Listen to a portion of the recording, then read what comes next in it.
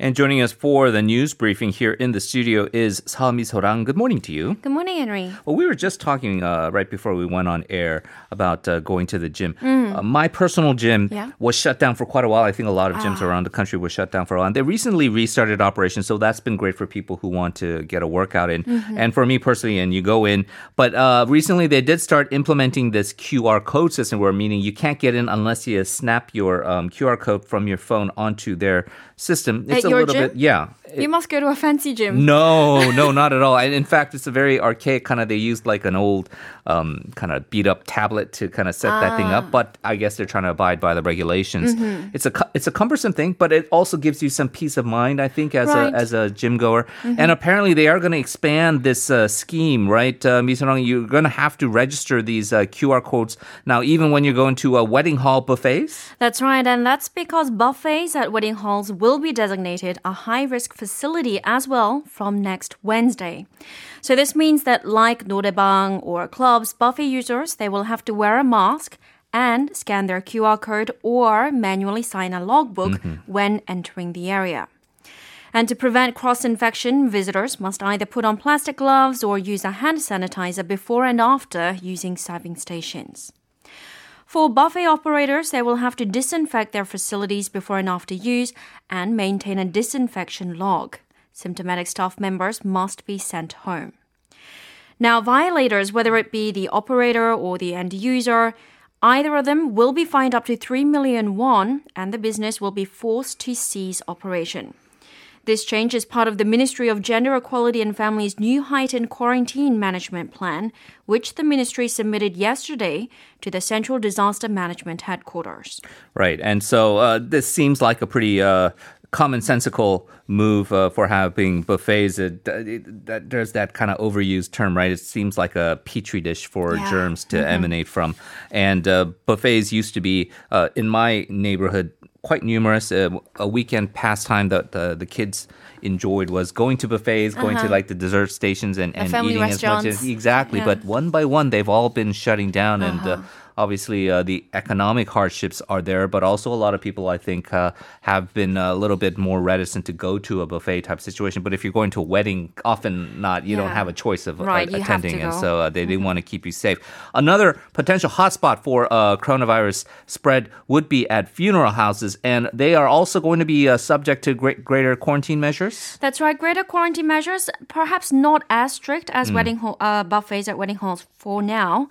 But visitors are required to wear masks, and they'll be advised to not shake hands with each other and just bow to each other. The use of QR codes and heat cameras, while not yet mandatory, has been strongly recommended. Meanwhile, on Wednesday, South Korea reported 54 new COVID-19 cases, including 35 local infections. This puts the total caseload in the country to 14,714.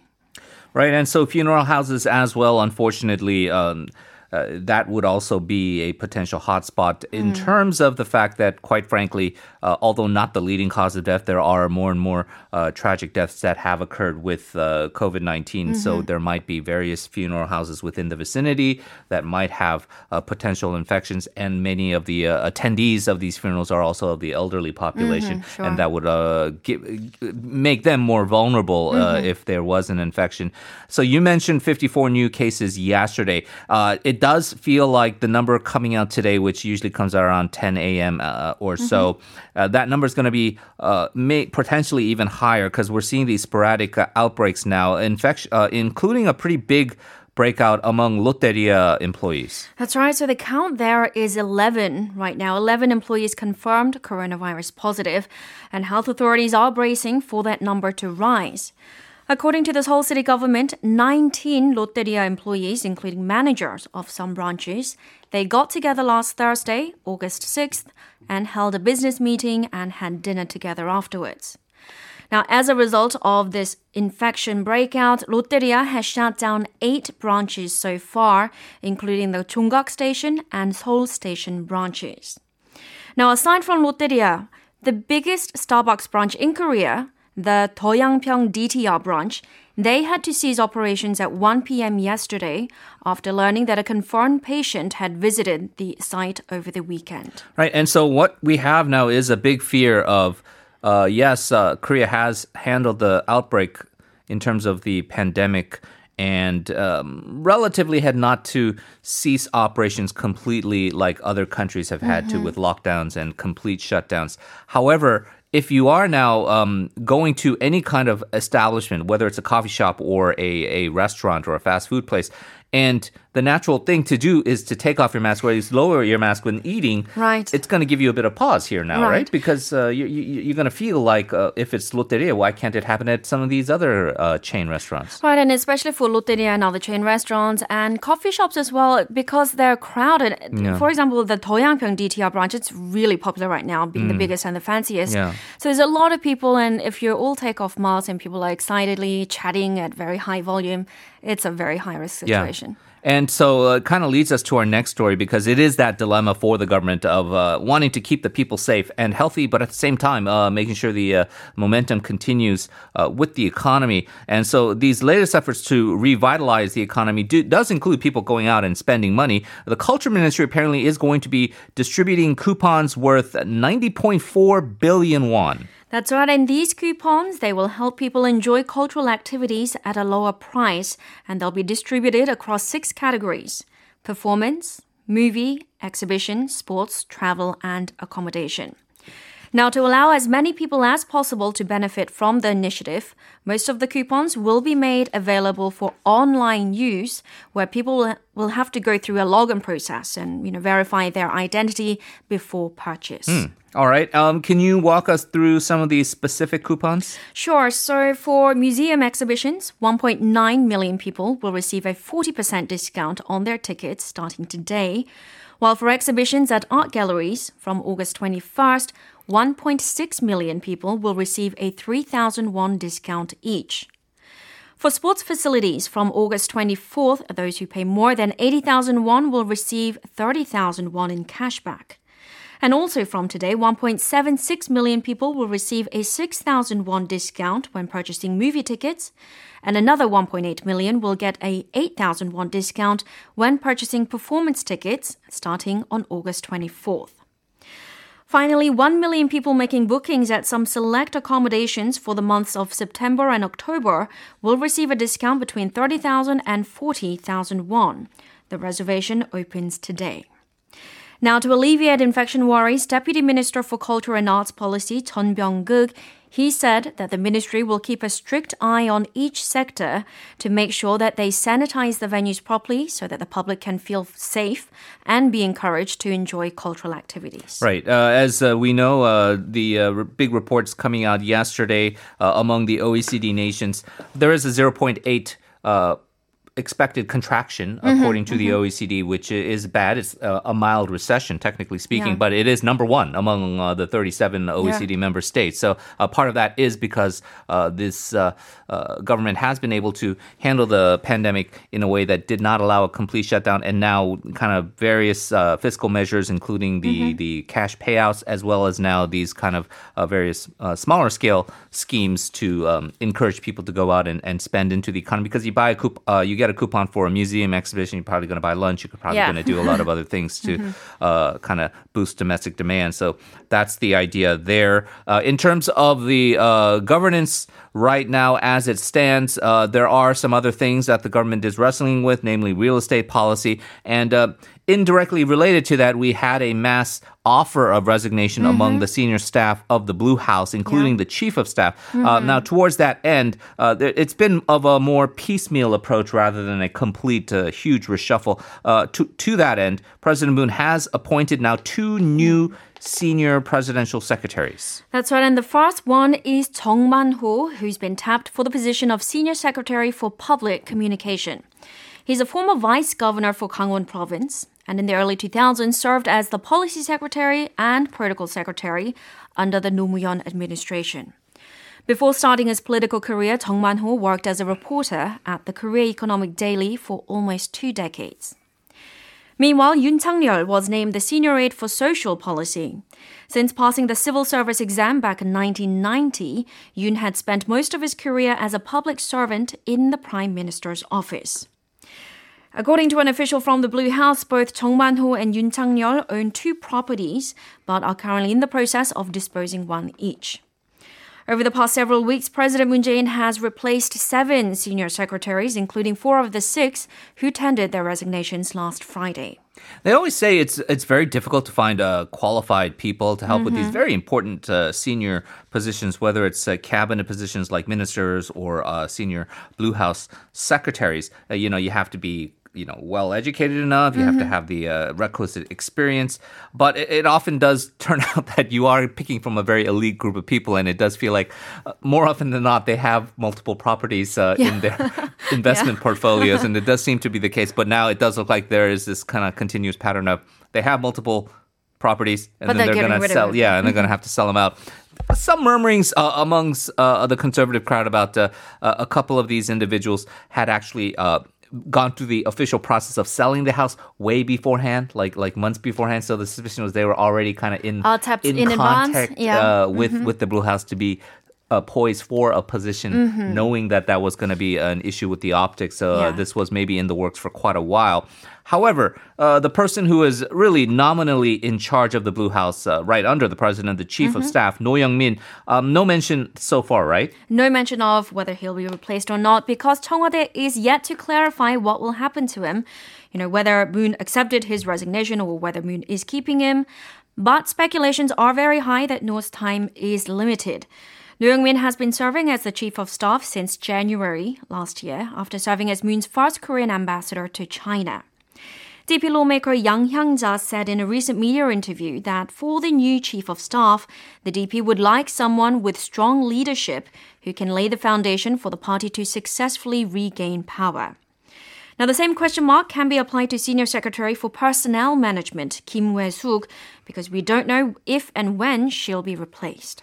All right, and we have to remember this sort of dramatic offer of resignation by No Young-min and these other senior secretaries really kind of was awkward in the timing because there is a set schedule of these reshuffles usually, and they are going to occur at the end of the year. So the question seems to still be whether No Young-min as chief of staff will be retained or not indefinitely. There are other pundits who believe that he may actually serve out his what is considered to be a term, but his expected period of servitude maybe towards the end of the year, and then they'll have this next chief of staff appointed subsequently because of the fact that this next appointment for the chief of staff will be the last chief of staff of Moon Jae-in's presidency. And so it's not a decision to make lightly as to who they're going to tap. And so there is a sense that they will be a little bit more prudent in terms of switching out the chief of staff position. And as you say, a lot of people do want someone maybe with a more forward-facing kind of political aspect to him, like maybe Im Jong-suk, the predecessor for No Young-min, as to becoming the new chief of staff and helping kind of shore up the ruling party support ahead of the presidential elections. Speaking of governments and elections and what has to be done, the Seoul City will be having a by-election for their open mayoral seat. That being said, the city government does have to continue its business, and one of the big things now they're facing is the big Liberation Day holiday and what to do with various civic groups who would like to gather on the street in mass protest. The Seoul City government basically saying you're not going to be able to do that, and these groups are very upset. Very upset. These civic groups amount to more than a dozen. They've been planning to hold rallies in the city this coming Saturday, which coincides with the August 15th Liberation Day. The Seoul Metropolitan Government said yesterday that it had requested 14 such civic groups to call off their plans, citing concerns of a further spread of COVID-19. Let's hear from Seoul City Government staff Kim Hyuk. 5만 명에 육박하는 집회가 예정돼 있기 때문에 집회의 자유는 존중되어야 하지만 이 경우에는 감염병 확산을 막아야 하는 공익이 더 크다. Right. So if we are putting restrictions on places like gyms, like we're talking about, or wedding hall buffets, and having people with QR codes, it would seem to make sense that a mass gathering of 50,000 people, maybe most of them being of the elderly demographic, there's no way you're going to be QR coding 50,000 people. It does seem like not encouraging these kind of mass gatherings would be the wise thing to do. This is not some kind of out of the blue policy, right? This has been been going on for a while, right? Right, limiting rallies. It's been going on since the early days of the coronavirus pandemic in February. Seoul City back then, or since then, they designated public squares in the city, including Gwanghwamun Square and Seoul Square, as no rally zones. Now, smaller rallies held elsewhere were allowed to continue because, according to Kim Hyuk, the Seoul city government had not specifically banned small or medium-sized gatherings outside the zones because rallying is a basic right of the citizens. Having said that, the same can't be applied in this case because Liberation Day rallies are expected to draw up to 50,000 people in 7 separate demonstrations across the capital. Now, in July, the city government also banned a rally of some 50,000 people that the Korean Confederation of Trade Unions had planned to hold over in Yeouido, also over concerns of coronavirus spread. Right, and that final point there is key because the KCTU is really known as the more progressive, kind of aggressive trade union umbrella group. And so that kind of deflates the argument of you're trying to suppress our conservative voices and our right to assembly because you're using this pandemic as an excuse to stifle that personal right that we have. So the KCTU being banned means also then the other groups who are going to plan to protest should not be allowed to gather as well. But those 14 groups are, again, mostly of the conservative bent. They have been infamous throughout the previous National Assembly of kind of mass gathering pre-pandemic in Gwanghwamun basically every week. So these groups are upset about this idea of not being allowed to gather on Liberation Day, and they're saying basically they're going to flout whatever recommendations that are coming out. Yeah, we're going to flout it and carry on as planned. So this is what they said. Former UFP lawmaker Min Kyung-woo, who heads one of the conservative groups named April 15th 부정선거 국민투쟁본부, roughly translated Anti-Election Fraud Alliance, he called the Seoul City government's request a, quote, violation of basic rights and, well, as you mentioned before, dismissed the city's stated coronavirus concern as just an excuse. Min said that his group will proceed with the rallies as planned and would consider alternatives such as car rallies should there be a ban on gathering. Another group, 우리공화당, or Our Republican Party, they are also forging ahead with their plans to hold a 4,000-person rally near the Bank of Korea intersection. Supreme Council member In Ji-yeon said the ban infringes on the citizens' right to expression and that it will strictly abide by appropriate quarantine measures. As for Freedom Alliance or 자유연대, they also said they will move forward with its plan of 2,000-person rally near Gyeongbokgung Palace. So what happens then if we see these groups, again, a lot of other concerned citizens would think in a reckless manner with a large group of elderly people gathering, and they basically decide to just go ahead with the rallies. Yeah, well, this whole city's stance is that right now it's not an outright ban as yet so far. It has just sent out official documents to these civic groups asking for voluntary cancellation. Having said that, the Seoul City government, they also said that if the groups go ahead, the government will use all means possible, including issuing an administrative order banning all mass gatherings. Now, as for the Seoul Metropolitan Police Agency, it said yesterday that it will also request each group to cancel their mass rallies as it threatens citizens' safety. The agency added that should the groups push ahead with the demonstrations, it will deploy police personnel around major assembly sites and carry out strict judicial action on site, including arresting those interfering with public official in the exercise of his or her duty. There is a suspicion that many of these groups are actually kind of itching for a fight or a confrontation where this is the sort of thing that they would like to see, have those photos and videos, maybe go out on their conservative YouTube channels and kind of blast them out and kind of rile up the base even more. And really, we got to say, in a free democracy, you do have a right to assembly, you do have a right to protest, and that is something that every citizen should be allowed to do within, of course, certain regulations, including times of national crisis and emergency and pandemics. And these groups had been free to gather every week before the pandemic occurred, so it wasn't something that they were necessarily restricted on.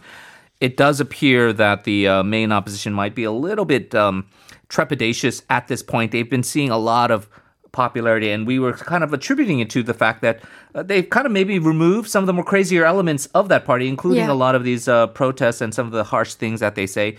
your example of Min Kyung-wook, if he was more of the public-facing person right now as a prominent lawmaker, maybe their approval rating wouldn't go high. And so this is another kind of concern to that end, which may kind of set them back a bit. Final story here, stock market. Looks like the market cap of the two main bourses are set to be close to 2,000 trillion won. That's right. According to the Korea Exchange yesterday, the country's main Kospi and the tech-heavy Kosdaq markets closed on the 11th at a combined cap of 1,965 trillion won. So this is comparable to the cap reached back in 2018 when the combined cap on January 29th was 2,019 trillion won. So that was the first time in history that the cap surpassed the 2,000 trillion won mark. South Korean stocks continued their gaining streak for an 8th session yesterday, riding on the hopes of a COVID-19 vaccine and quick economic rebound from the coronavirus pandemic. Well, it does appear that despite the economic difficulties, various stock markets have seen a bit of a boost. We know that the stock market isn't the real economy, but a lot of investors here, including individual investors, have seen an opportunity to jump in and maybe make some gains, and that's what we see. Misorang, as always, thank you so much. We will talk to you again tomorrow. That's right.